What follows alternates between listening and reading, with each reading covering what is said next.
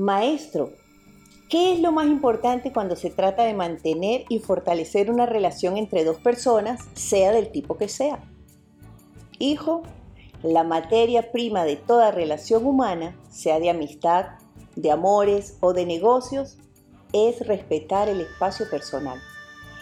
Una relación es una construcción, una fabricación, por lo que lo más importante para que el producto salga firme y duradero es saber manejar sabiamente esa materia prima, el espacio personal de cada uno dentro de la relación. Hola, hola, ¿cómo estás?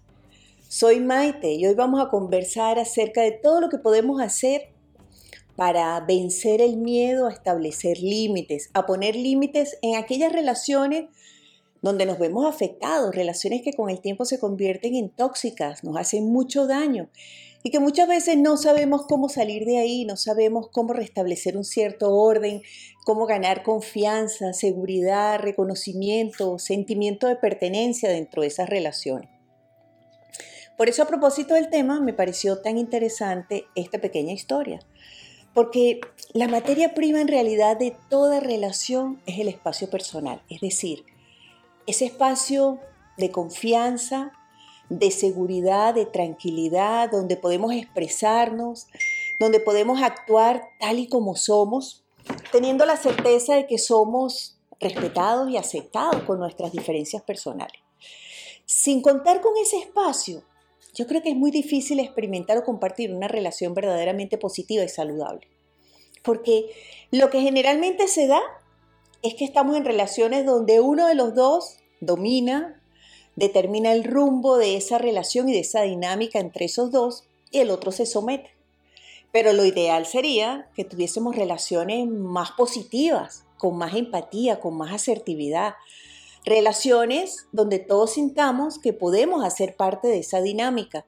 Relaciones de respeto a esas diferencias y a ese espacio a salvo personal que cada uno de nosotros merece. Por eso me pareció tan importante y tan interesante hablar acerca de esos límites que son tan saludables. Uno de ellos es que las razones por las cuales se nos dificulta establecer límites son dos básicamente. O por miedo a la reacción del otro, miedo a que dejen de querernos, miedo a que dejen de aprobarnos, miedo a que salgan de nuestra vida, miedo inclusive a las represalias, miedo a las consecuencias, al efecto, a no sentirnos preparados, miedo en muchos casos. Miedo a que no consigamos la ayuda, miedo a que no tengamos otra posibilidad, otra alternativa, miedo a quedarnos sin nada, miedo a que sea el final, en fin, ese miedo muchas veces hace que la única alternativa para muchas personas sea someterse, aguantar, resistir, soportar y justificarse, que esa es la dinámica interesante. Buscar las razones personales, crear las excusas que justifiquen que sigamos sometidos a esas condiciones o a esas relaciones que nos hacen tanto daño, pero que en el tiempo hemos aprendido como a soportar y a manejar, o que callamos silenciosamente todo lo que nos generan por temor a perder o personas o situaciones o circunstancias que nos parecen que más adelante no podremos de ninguna manera recuperar. Pero otras veces la otra causa es la baja estima.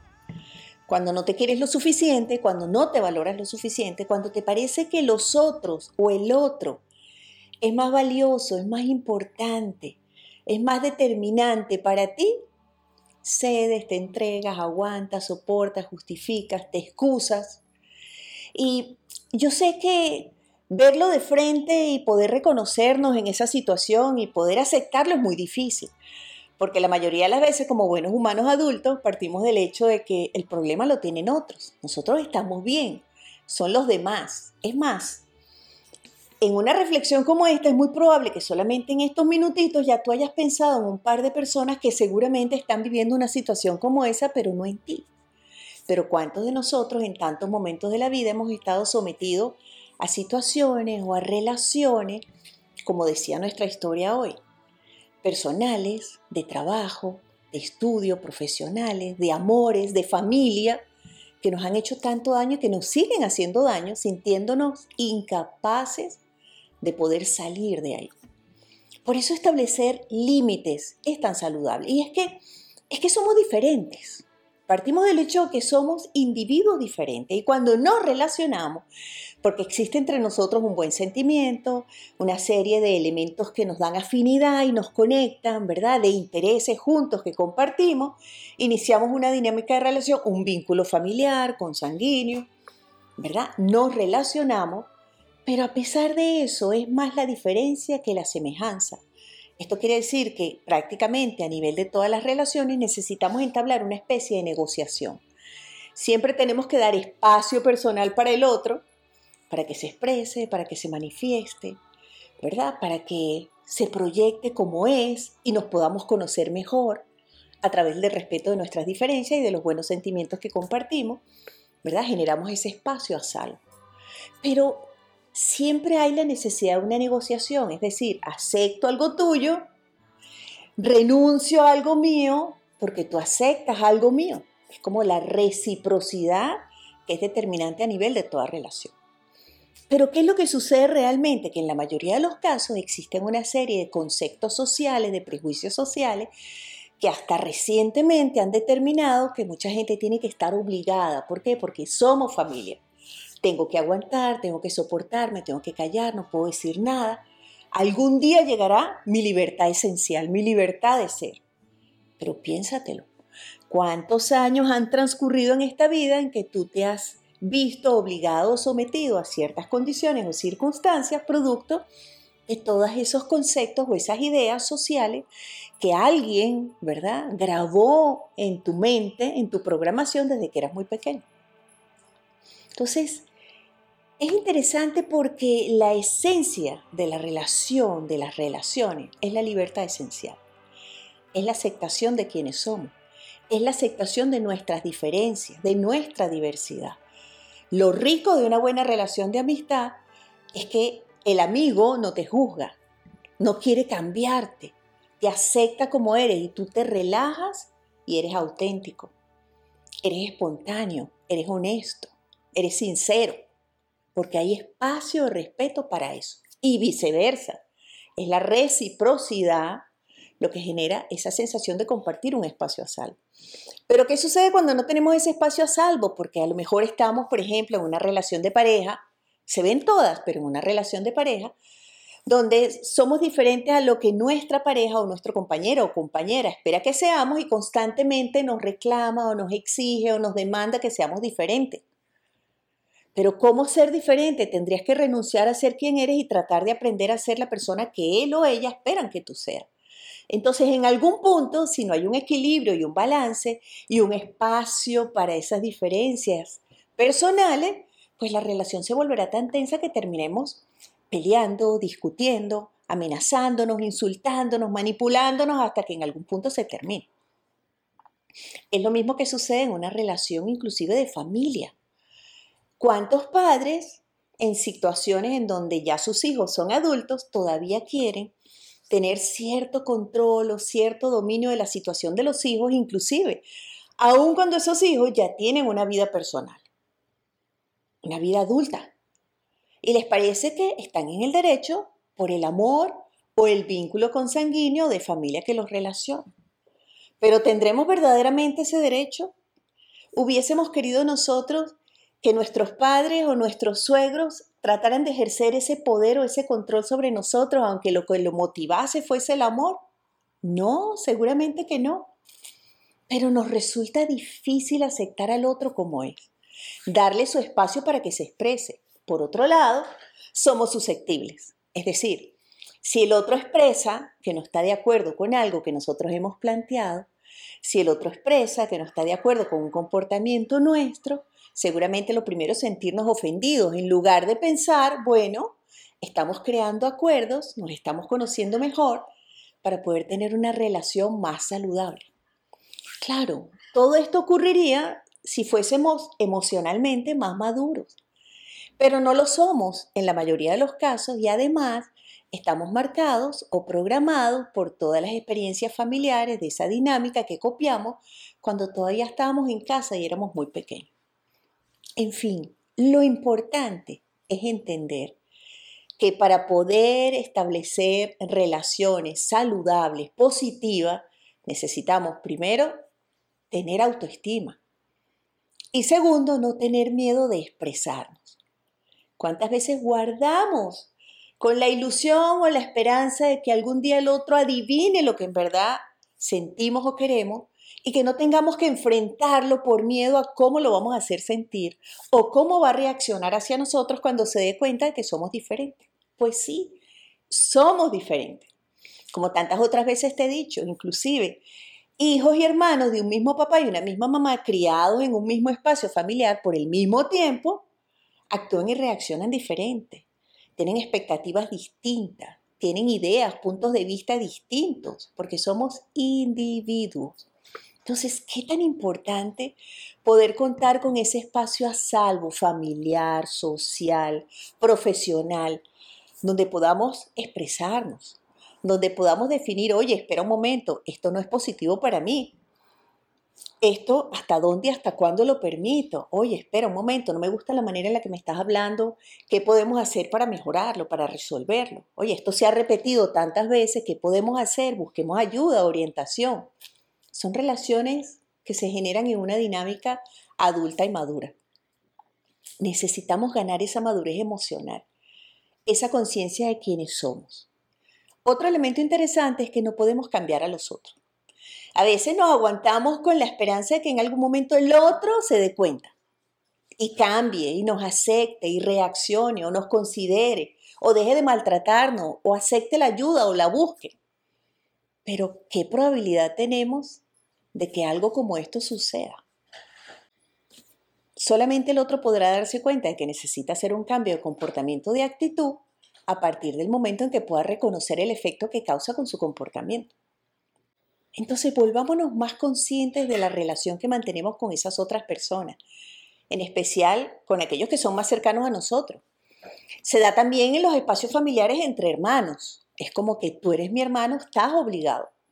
Tú tienes que darme, tú tienes que resolverme. O yo te puedo maltratar porque soy el hermano mayor o porque siempre ha sido así. En fin, son como condiciones marcadas por momentos en donde iniciamos relaciones con otros, generalmente con la familia, que luego adoptamos y asumimos y hacemos parte de nuestras nuevas relaciones, sin darnos cuenta de que muchas veces a través de estos comportamientos, de estas consideraciones, le hacemos mucho daño a los demás. Por otro lado, muchas veces es la culpa la que no te deja. Es más, es que si yo le digo lo que pienso, es que si yo establezco un límite, ¿cómo se va a sentir el otro? Y aquí hay algo que podemos como deshilar un poquito, como extender un poquito. Y es que inclusive una persona maltratada, humillada, víctima en una dinámica de relación, muchas veces considera que tiene que seguir estando ahí sin hacer nada o sin buscar ayuda, porque pobrecito el otro, pobrecita la otra, o pobrecito el otro, ¿qué va a hacer? ¿A dónde va a ir? No tiene nada. O sea, es como, además de maltratado, decide someterse a sí mismo y justificar su situación. Autoestima, valoración. Nuestra estima no puede depender de que otro nos valore o nos reconozca, de que otros lo hagan. Tiene que depender absolutamente de la consideración que tenemos hacia nosotros mismos en el reconocimiento del espacio y derecho a la libertad de ser. De poner esos límites saludables para que podamos tener una dinámica más fluida, más agradable, más positiva, partiendo del hecho de que los límites que se establecen no son un reclamo hacia los otros, al contrario, es como una manera de ponernos de acuerdo y de conocernos mejor. Dentro de la familia se da en demasiados ámbitos, por ejemplo, entre los suegros y los yernos o las nueras. Es interesante. Cuando ya somos abuelos y tenemos los nietos, quisiéramos intervenir. Muchas veces porque desde lejos nos da la sensación de que la educación que están recibiendo nuestros nietos, por ejemplo, no es la más adecuada. A lo mejor la consideramos muy estricta o muy floja o con muy poca atención o sin tanto amor y tratamos de inmiscuirnos y de hacer parte en aras de proteger a nuestros nietos. ¿Pero será esto lo correcto? ¿Y cómo se sienten los yernos o las nueras o los hijos y las hijas del otro lado cuando sienten que esos padres están tratando de tener un espacio dentro de esa dinámica nueva que le pertenece a ellos? Seguramente invadidos, manipulados, presionados, dominados, Y estoy segura que para nada este sentimiento que generamos en otro es el que verdaderamente queremos despertar. Entonces, el respeto al espacio personal, una vez más. Establecer acuerdos, poder decirle al otro, mira, en realidad prefiero que cuando vayan a tu casa o prefiero que cuando vengan aquí, prefiero que los niños, nosotros estamos de acuerdo en que sea de esta manera. Y también tener, ¿verdad?, la flexibilidad para dar espacio y decir, bueno, vienen los abuelos, aflojémonos un poquito, que coman dulce por esa semana que van a estar aquí, no va a pasar nada. En fin, es una negociación. Esos límites se establecen como consecuencia de las negociaciones. También se da en aquellas personas a las que les resulta muy difícil decir que no. ¿Cuántas veces tienes tan claro y la última vez te sentiste tan requete mal, tan poco respetado, valorado, reconocido, hasta abusado llegaste a considerar que estabas en una dinámica con unos amigos o con unos familiares o con tu misma pareja y dijiste, no, la próxima vez voy a decir no cuando tenga que decirlo, no cuando quiera decirlo? Pero las otras personas que te conocen tanto, conocen tu debilidad y saben manejarla, por supuesto, para su bienestar. Y luego de unas cuantas palabritas o unas cuantas expresiones o actitudes inclusive hasta agresivas, terminan logrando que tú vuelvas a decir una vez más, ok, pero es la última vez. Entonces, establecer límites para que no te sientas de esa manera. La única persona que puede cuidar de ti, de tu salud emocional y mental, eres tú. Nadie más va a hacerlo porque nadie más puede hacerlo. Muy importante. Hay que tener valentía, definitivamente, porque la valentía es la que nos ayuda a dar el paso hacia adelante. ¿Qué es lo peor que puede pasar? Estás en una dinámica tóxica, en una relación que te hace daño. Has tratado de salir de ahí, has tratado de resolverla y no has podido. Has tratado de buscar ayuda y el otro o la otra persona no ha estado de acuerdo junto contigo. Tienes que preguntarte cuál es el beneficio, cuál es la recompensa emocional que estoy recibiendo en esta dinámica. Hasta para eso hay que ser valientes y nos tenemos que querer mucho. Entonces, primera herramienta, atreverse a decir que no. Importantísimo, súper importante. Hay tantos momentos en los que tenemos que decir que no, nos da pena. ¿Qué va a pensar el otro? ¿Cómo se va a sentir? A lo mejor se va a sentir ofendido, a lo mejor lo va a interpretar de una manera equivocada. Yo no quiero hacerlo sentir de esa forma. Entonces vuelvo a decir que sí, vuelvo a decir que sí. Vivo para complacer. Pero ¿dónde está el límite? ¿Dónde empieza mi derecho? ¿Dónde está el límite? ¿Dónde empieza el derecho del otro? Entonces aprender a decir que no, encontrando la mejor palabra, expresando con honestidad nuestra razón, sin exagerarnos en la explicación, porque pues eso lo que implicaría es que en el fondo nos sentimos inseguros de hacerlo y en el fondo nos da mucho miedo. Esto muestra una debilidad en la dinámica. Tenemos que sentirnos seguros y tranquilos. Mira, en esta oportunidad no puedo. Y si esa persona es importante para ti y en realidad te gustaría poder acompañarlo o apoyarlo o complacerlo, pues plantéale que puede ser en otro momento, en otro día, a otra hora. Pero establecer el límite es tan importante. Mira, me gustaría, pero no puedo. Es que estoy muy cansado. Y no tiene nada de malo con eso, pero que va a pensar que soy una persona débil, que seguro no trabajo nada, que estoy enfermo. ¿Qué importa lo que piense? Importa lo que tú estás sintiendo. Y para eso hay que establecer límites y esto nos permite expresarlo abierta y directamente. Son tantas las circunstancias en las que deberíamos aprender a decir que no, especialmente cuando hay momentos en los que alguien como que descorre la cortina oscura que nos muestra la realidad como es. Y por unos segunditos nos damos cuenta de que tal vez estén abusando de nosotros, están tomando ventaja de nosotros, pero rápidamente nosotros volvemos y cerramos la cortina y tratamos de convencernos, no, eso no es cierto, es que me necesita, es que sin mí no podrían, pero la realidad es que no somos indispensables los unos para los otros. Entonces, saludable establecer límites en esas relaciones donde en realidad hemos perdido la capacidad de hacerlo y nos hemos sentido abusados o presionados o exigidos por los demás.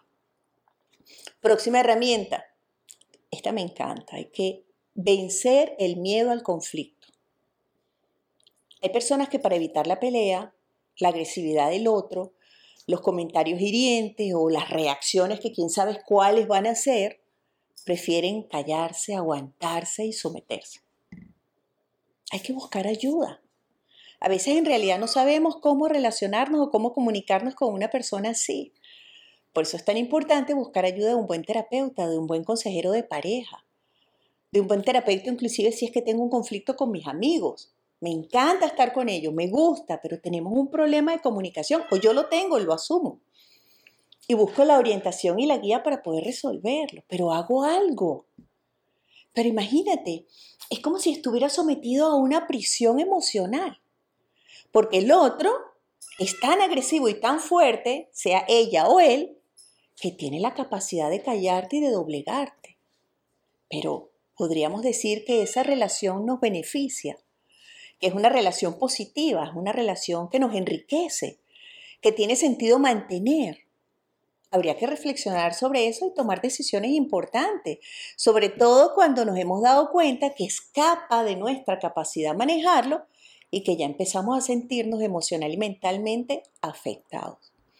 Entonces, no hay que tener miedo, hay que aprender a dialogar, aprender a comunicarnos de la manera más serena posible, hablando en primera persona y planteando como anteponiendo el deseo que tenemos de tener una relación más positiva, más asertiva, las ganas que tenemos de mantener esa relación. Pero hemos llegado a pensar que tal vez necesitemos ayuda para lograrlo. ¿Qué piensas tú? Eso es súper importante porque muchas veces el miedo al conflicto, el miedo a la represalia, a la reacción de los otros, wow, hace que personas realmente resistan situaciones totalmente injustas, absurdas, terribles. Entonces, buscar ayuda implica, me quiero, creo que tengo derecho a una vida mejor, creo que tengo derecho a sentirme bien, a ser quien soy, a estar feliz, a recuperar mi tranquilidad. Y en esta relación o en esta dinámica donde me encuentro, no puedo conseguirlo. Entonces, como me siento debilitado, subyugado por la personalidad de la otra persona o la actitud, busco ayuda de un buen profesional, inclusive familiar. Busco la ayuda de mi familia, de un mejor amigo, de alguien que me conoce bien y desea mi bienestar para sentirme apoyado y acompañado para poder enfrentarlo. Acuérdense que ningún tipo de violencia, ningún tipo de agresividad es amor. Podemos reaccionar agresivamente en un momento dado producto de las circunstancias, de la situación que estamos enfrentando, del estrés o de la ansiedad, pero no puede convertirse en parte de nuestra dinámica de relacionarnos, porque algo está mal. Y en algún punto vamos a herir injustamente al otro y no podemos decirle te amo y por eso te maltrato. Esas son ideas que pertenecen a otro tiempo y que nos hemos dado cuenta con el estudio de la vida emocional y mental del individuo, que en lugar de apoyar la relación o el crecimiento del desarrollo positivo del ser humano, lo que hace es frenarlo e inhibirlo a través del dolor. Entonces hay que buscar orientación, no pasa nada. Buscamos orientación y lo resolvemos. Próxima herramienta, autoestima, valórate, quiérete, cuídate. A veces cuando yo me despido de mis amigos le pongo cuídate mucho. Alguna vez una amiga me preguntó, ¿pero crees que es que me va a pasar algo? No, cuídate mucho es quiérete, protégete. No te permitas estar en situaciones o en relaciones que te hagan daño. Toma decisiones sabias, maduras, adultas.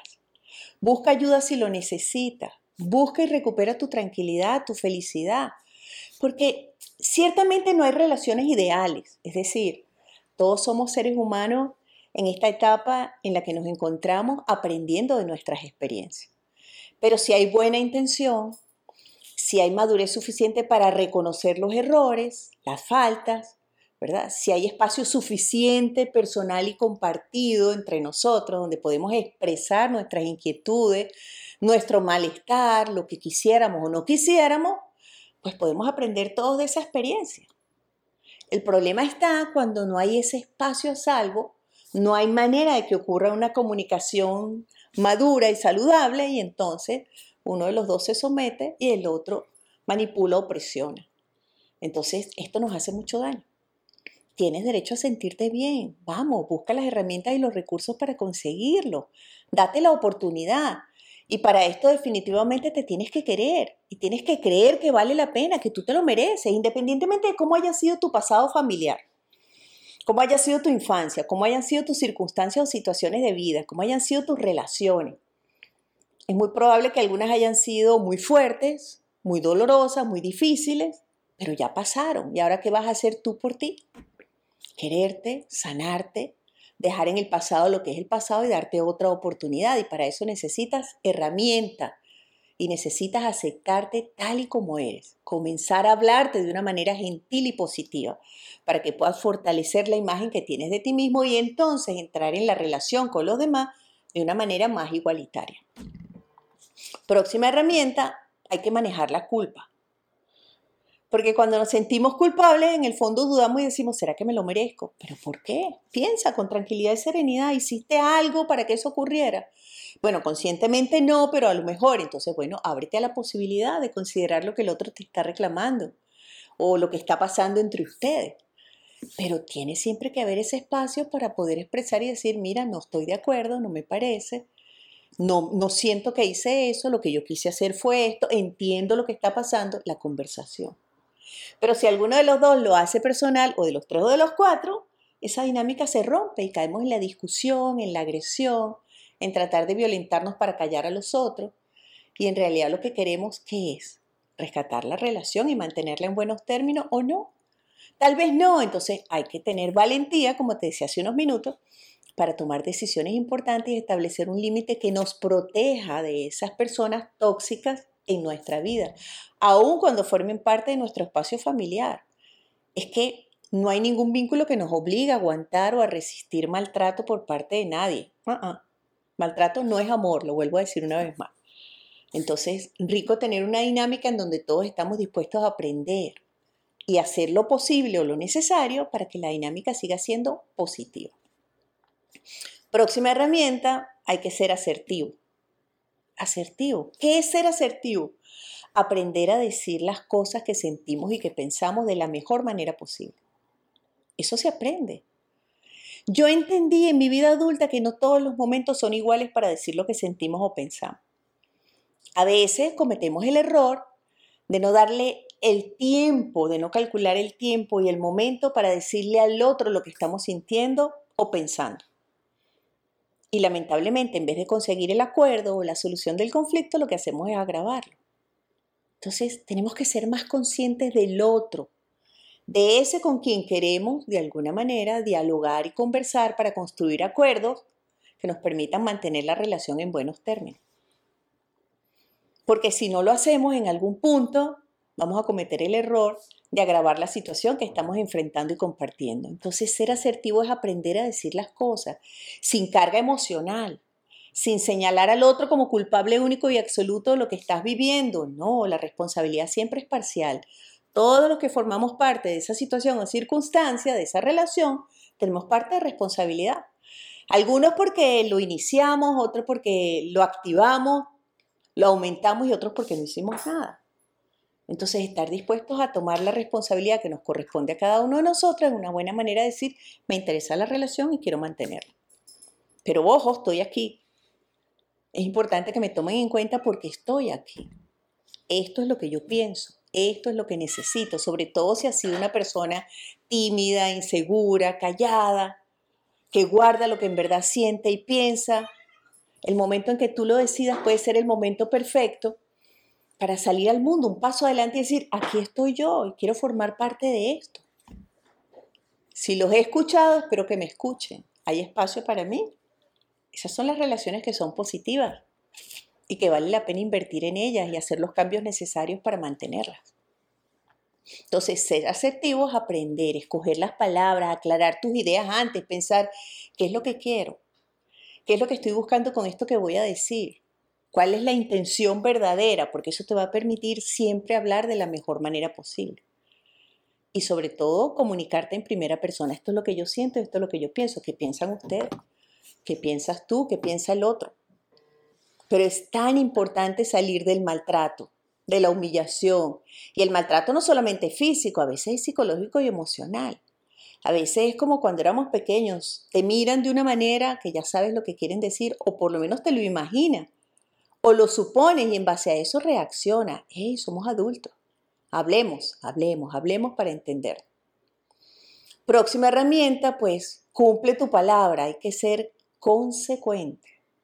¿Cuántas veces decimos, la próxima vez voy a decir que no, o la próxima vez lo voy a hacer de esta manera? La próxima vez le voy a decir, espera un momento, yo quisiera hablar contigo y expresarte lo que pienso y lo que siento. Y cuando llegas ahí al momento de hacerlo, te echas para atrás. No te eches para atrás, el paso adelante. El paso adelante, ya lo pensaste, ya lo decidiste, sabes que es el mejor camino. Hazlo. Cumple tu palabra. Si tú pusiste un límite y dijiste, mira, si esto no ha cambiado, esto no ha mejorado, no hemos salido aquí, no lo hemos superado, no lo hemos resuelto, para el lunes a la medianoche, ¿qué va a pasar el lunes a la medianoche? Me voy. O voy y busco la ayuda, tomo la iniciativa yo. Lo que sea que tú propongas, plantees o prometas, lo tienes que cumplir. Porque si no lo cumples, te pierden el respeto. Y el respeto en la posición del uno y del otro, o de todos, es determinante para que se cumplan los acuerdos, para que cambie la manera en la que nos relacionamos. Es súper importante entenderlo. Entonces, esa es la manera de ser congruente. Es decir, yo cumplo mi palabra, me hago responsable. Por eso, antes de ofrecer, antes de prometer, antes de establecer ese límite firme, tienes que pensártelo bien. Y si es un límite compartido en una relación de pareja, se lo tienen que pensar bien, porque ambos tienen que tener un solo frente solo y decir, estamos en esto. Queremos que sea así y nos vamos a enfrentar a mi papá, a mi mamá, a tu papá o a tu mamá. Porque eso es lo que le da sentido a la vida que compartimos, un sentido positivo. Si estamos junto con otro, nos da la sensación de que somos importantes para el otro y viceversa. Reciprocidad.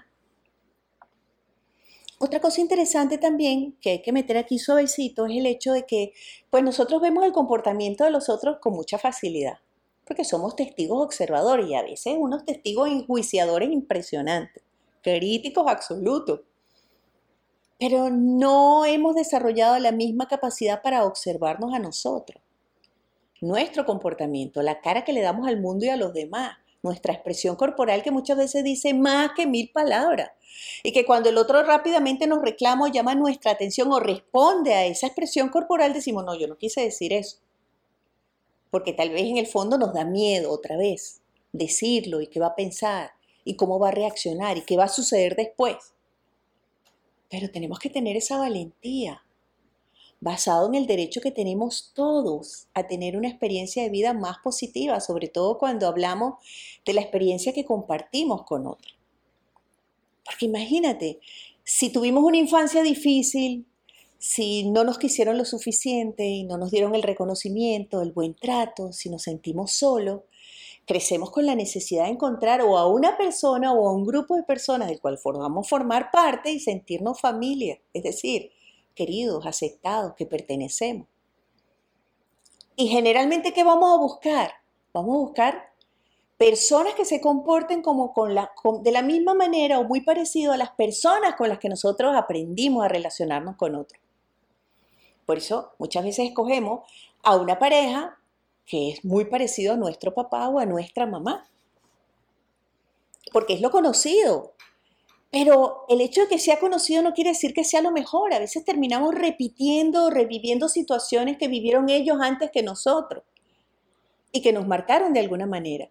Y en el fondo quisiéramos buscar mejores relaciones, diferentes, de amigos, de trabajo, de amor, de crear nuestra familia y no sabemos cómo hacerlo. Y nos resulta tan difícil que terminamos eligiendo repetirnos, sacrificarnos, aguantarnos y resistir porque es lo que conocemos. No, hoy en día está la información, está el conocimiento, están los recursos, están las herramientas. Busquemos asesoría, busquemos orientación de personas que saben decirnos por dónde es que debemos ir y hagamos el trabajo. Queremos ser más felices, pero esperamos que los otros cambien para que nos hagan felices. Y la felicidad es un sentimiento interno, íntimo, esencial. Es una decisión que cada uno de nosotros toma cada día. Depende mucho de la manera en la que nos vemos, en la manera en la que nos aceptamos y nos sentimos a gusto con quienes somos. con lo que vivimos, con el lugar donde estamos, con las personas con las que nos relacionamos, el sentimiento es agrado, placer, bienestar, gozo, felicidad, tranquilidad, seguridad, paz.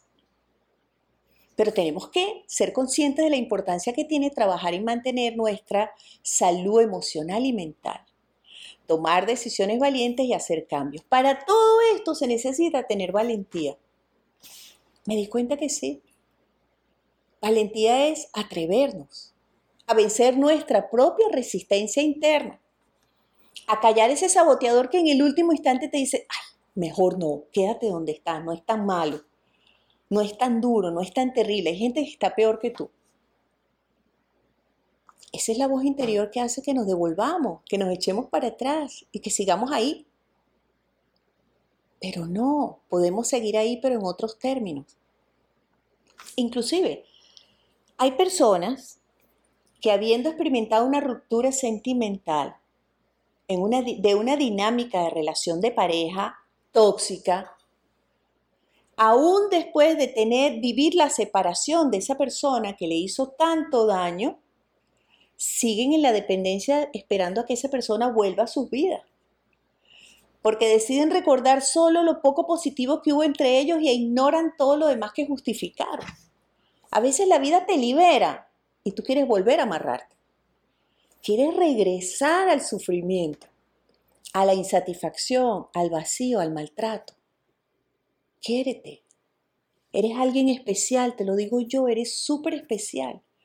Estás hecho a imagen y semejanza de la divinidad, del Señor Dios, que se manifiesta dentro de ti.